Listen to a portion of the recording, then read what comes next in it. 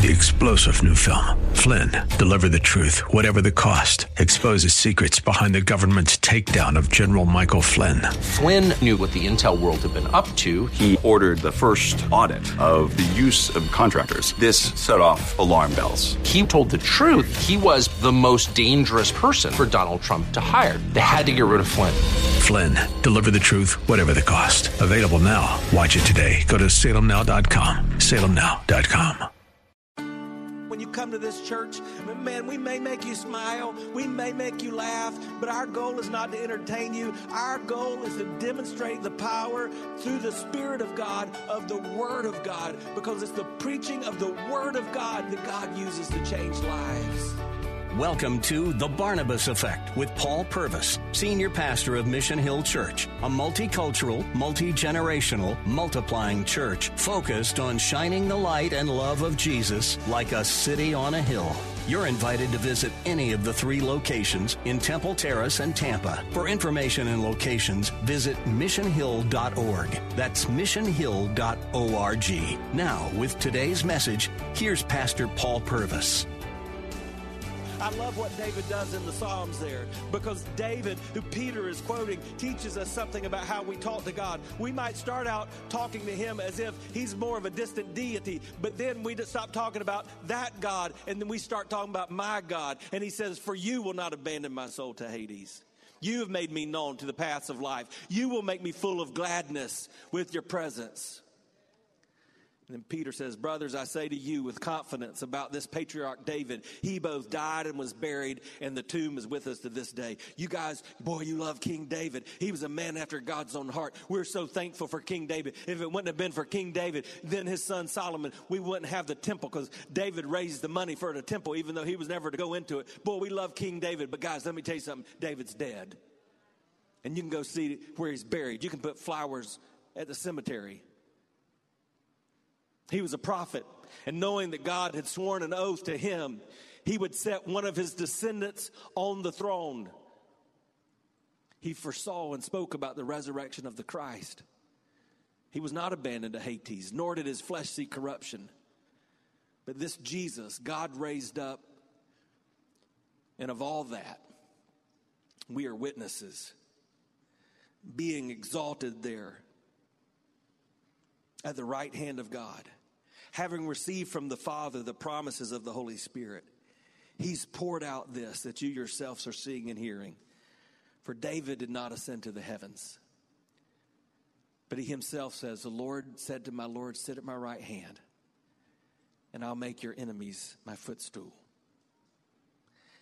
And then Peter says this, let all the house of Israel therefore know for certain that God has made him, Jesus, both Lord and Christ, this Jesus whom you crucified.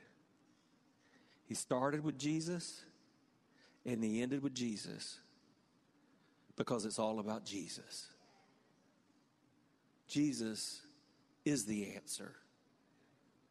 Jesus is the hope. Peter teaches us something as he preaches this message, something every one of us can understand and apply. He teaches us that changed people help change people, and changed people change the world. Now, why would I say that?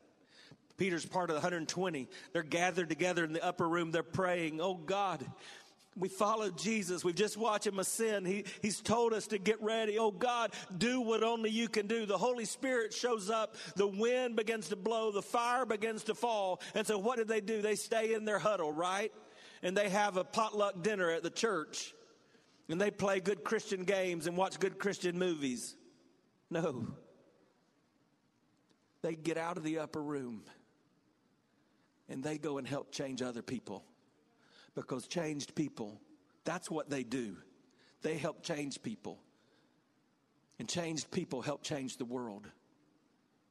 I've got to tell you, after nearly 30 years in ministry, I believe what I heard from Billy Graham when I was growing up. The only possibility for why the church in our culture is not alive is because many people who are in the church have never truly been changed. Many people who teach, maybe some who preach, those who sing, those who serve in positions, they've never been saved. They've never experienced what it means to know Jesus. Because if you do, changed people want to help change people. You don't want to sit and gripe and complain and be negative about what's not right. You want to get out there and make a difference.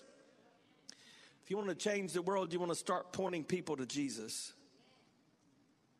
You want to start talking about Jesus. Let me just tell you what it says about Jesus. He began by telling us that Jesus was a man. That's how he started. Jesus, this man from Nazareth. And that's significant because we've got to remember that Jesus was one of us. He was born as a baby.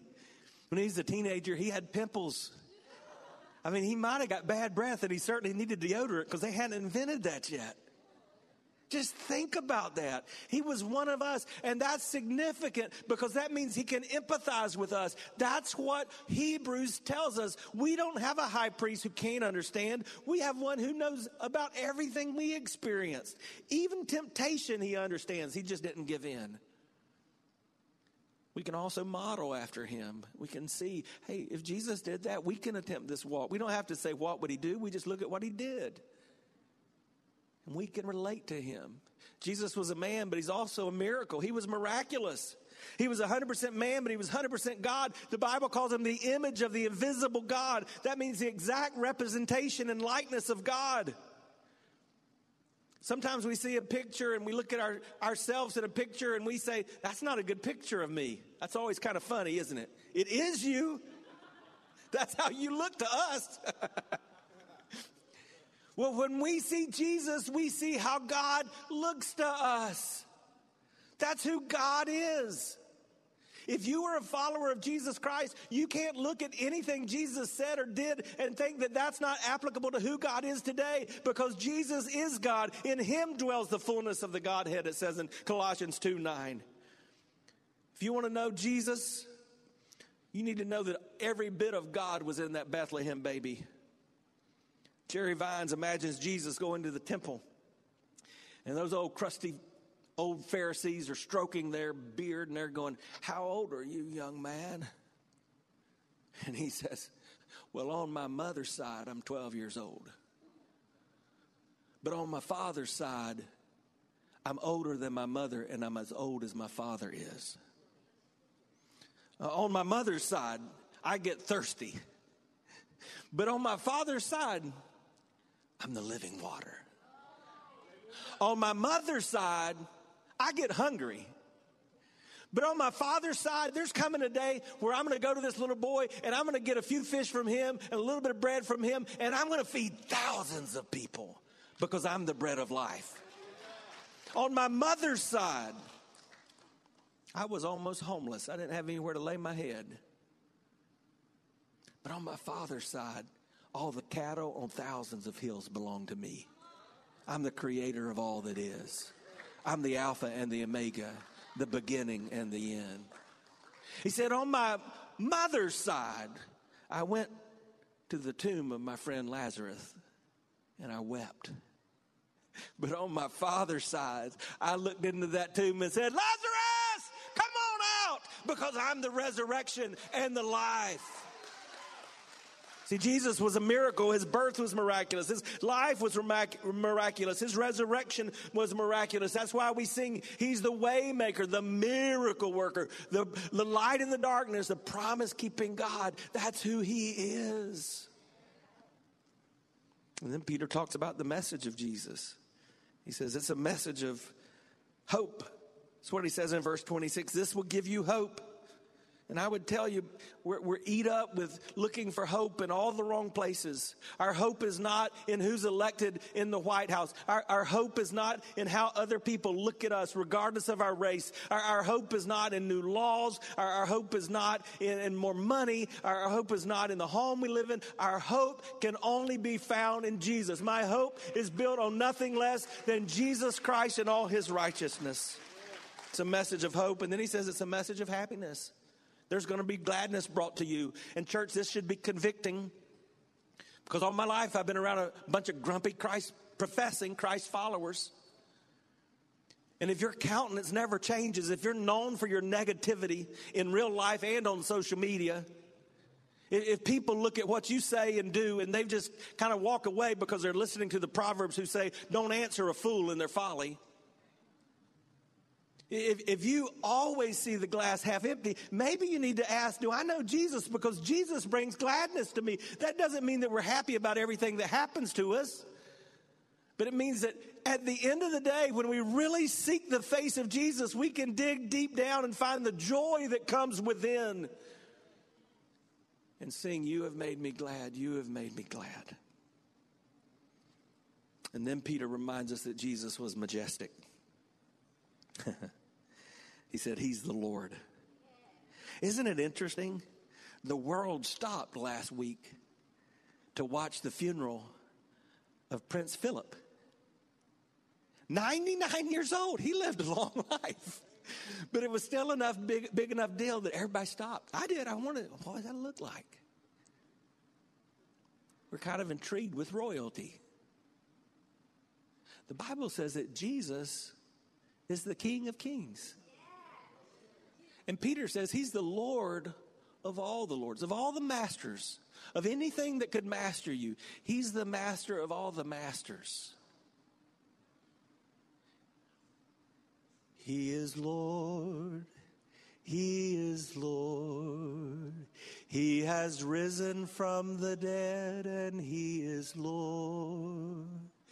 Every knee shall bow, every tongue confess that Jesus Christ is. If you know that, sing it out again. He is Lord. He is Lord. He is Lord. He has risen from the dead, and he is Lord. Every knee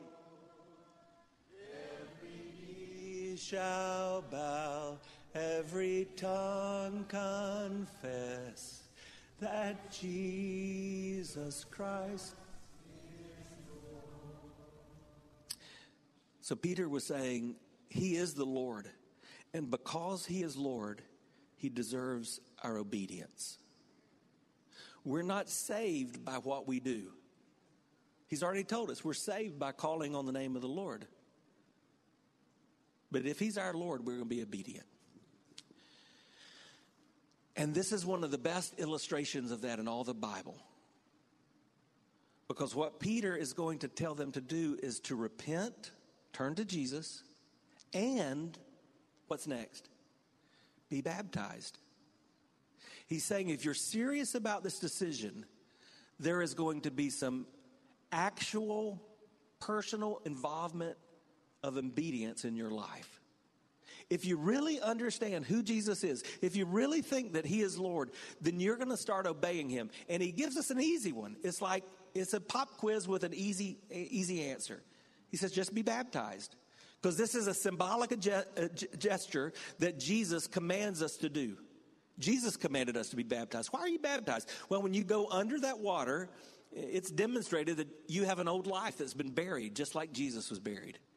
When you come out of that water, you're saying, I've got a new life in Christ. I'm raised to walk just as Jesus was raised. It's your first sermon. You're preaching a testimony when you're baptized.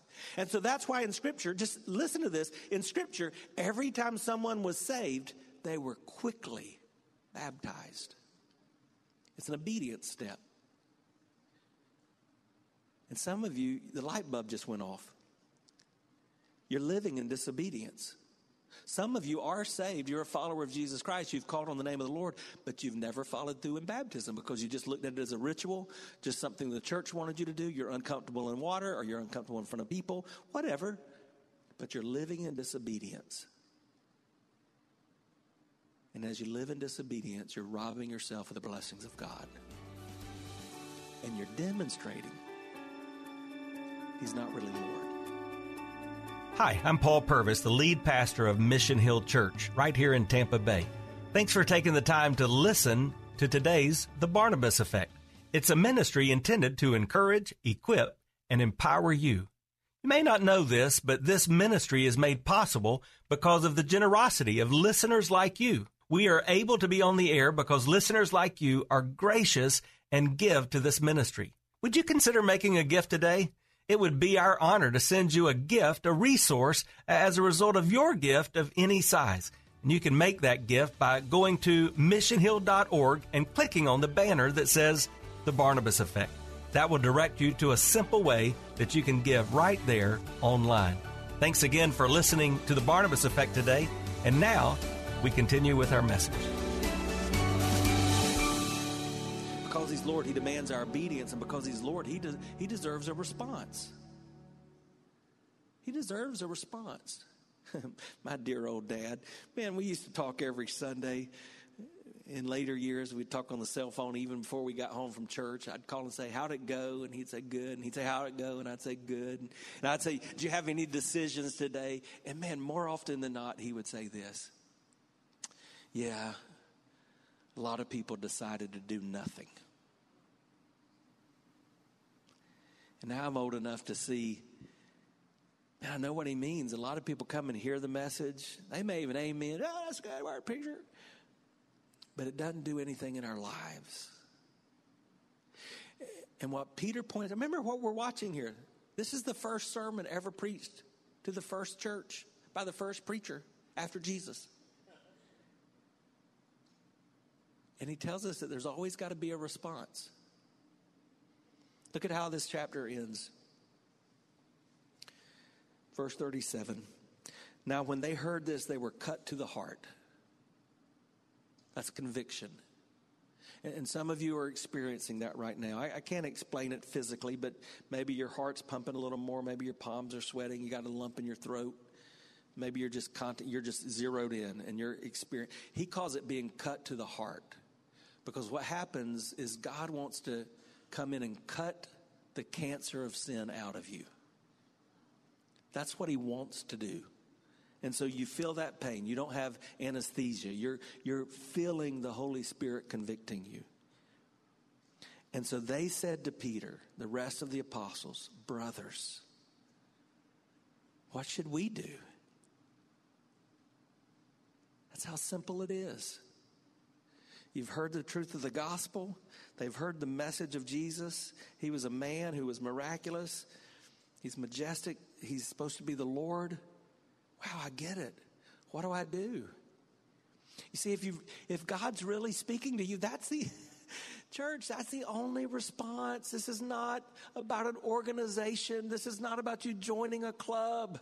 It's about you coming to God and say, oh God, what do I need to do? And then Peter was very, very, very politically incorrect because he says, repent.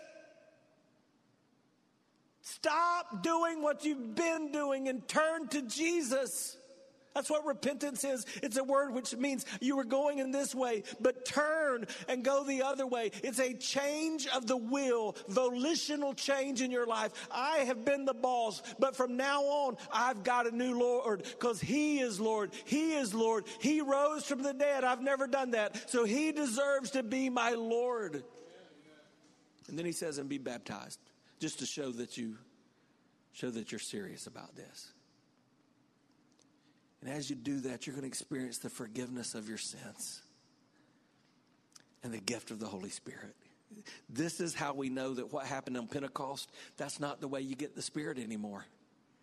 The way you get the Spirit of God is by repenting of your sins and turning to Jesus. When you become a child of God, that same wind, that same fire, it enters into your life, the temple of God. Because you have become his. Peter concludes that time and he says, hey, this promise is for everybody. Your children and their children, all the generations that follow. This is how they're saved. This is the hope in the crooked generation. That's verse 40. And then look at verse 41. So those who received the word were baptized. They listened. They did it. And there were added that day about 3,000 souls.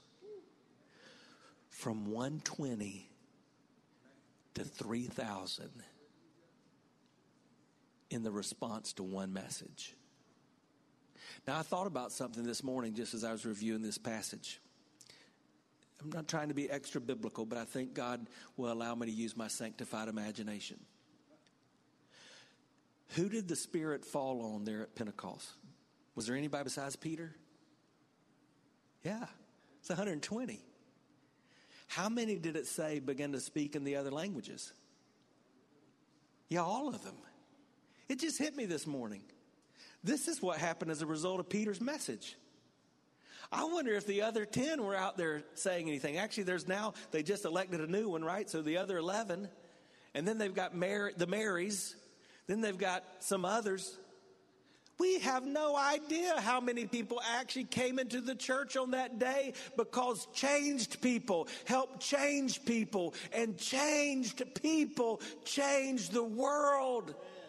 That's the kind of person I want to be. That's what I want our church to be. That's what I want you to experience. But you've got to answer this question: what will I do with Jesus?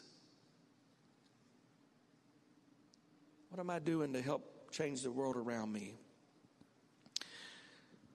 So yesterday morning was about the 6th week that we gathered at 8 a.m. right here in this place on Saturday to pray for what we're experiencing right now. It's just a time of prayer. It's not a preaching or a worship gathering. Worship's a part of that, and we get in the Word, but it's a time of prayer. And at the end of that, we always pray for you. The seats you're sitting in have been prayed for. Prayed for you, not for the seats. As we were praying through that time, I really felt God to ask me to have us pray for something specific.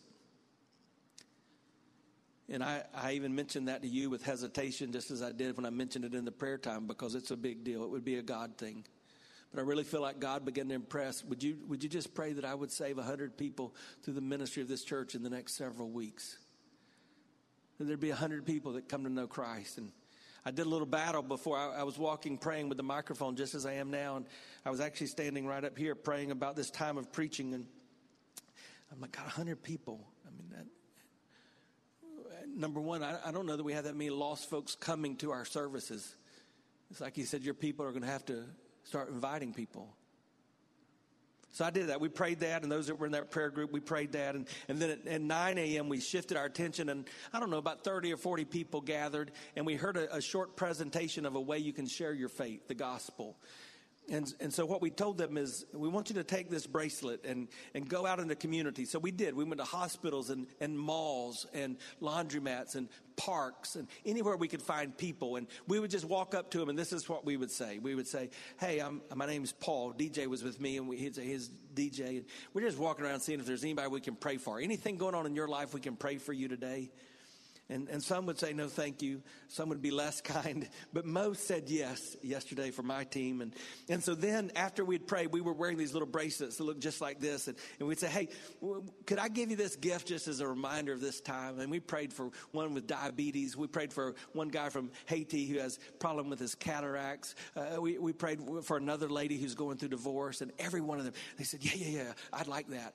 And so as we handed them this, we said, hey, can we take just a moment and can we tell you what these color means? And every one of them said yes. So about 30 seconds we'd say, hey, that yellow reminds you that all of us are sinners. And we would tell them Romans 3:23. And then the black tells us what's going to happen as a result of our sin. That's what we earn. That's death. And that would be Romans 6:23. And then the red tells us, though, that God doesn't want that because he loves us. That's Romans 5:8. God demonstrated his love, and that while we were still sinners, Christ died. And the blue, that tells us how we can have that love. And that's if we confess with our mouths. That's Romans 10:9 and 10. That Jesus is Lord and that God raised him from the dead. And then the green, it tells us the only way that's possible, and that's by God's grace. That's Ephesians 2:8-9. For by grace are you saved through faith. It's a gift of God, not our works, because we would go around boasting about it. And did you know that through the morning, just for a couple of hours in the morning, those teams that went out, we think we shared the gospel about 50 times, just very simple, just like that. And yesterday morning, within just a few hours after beginning to pray that God would save 100 people right here through the ministry of our church, we saw 5 people begin a relationship with Christ yesterday. And how did that happen? It only happens because changed people help change people, and changed people change the world. I just want you to get in on that. because we're God's plan to change the world. That's what happened in Acts 2.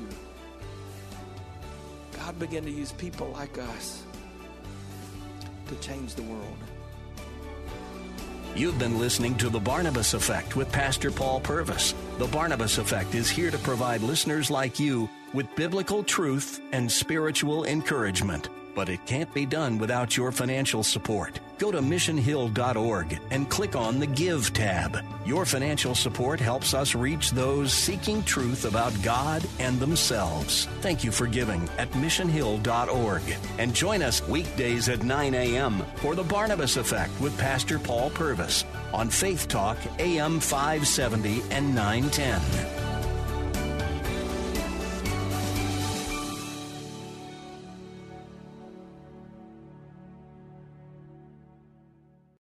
Three-star General Michael J. Flynn, head of the Pentagon Intelligence Agency, knew all the government's dirty secrets. He was one of the most respected generals in the military. Flynn knew what the intel world had been up to. He understood its funding. He ordered the first audit of the use of contractors. This set off alarm bells.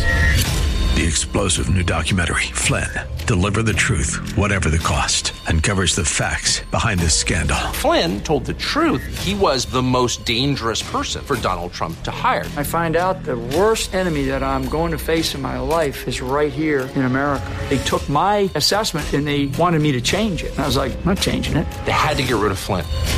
With in-depth interviews, archival footage, and never-before-seen personal records of the man behind the headlines. I just felt like I was drowning. Flynn, Deliver the Truth, Whatever the Cost. Available now. Watch it today. Go to salemnow.com. salemnow.com.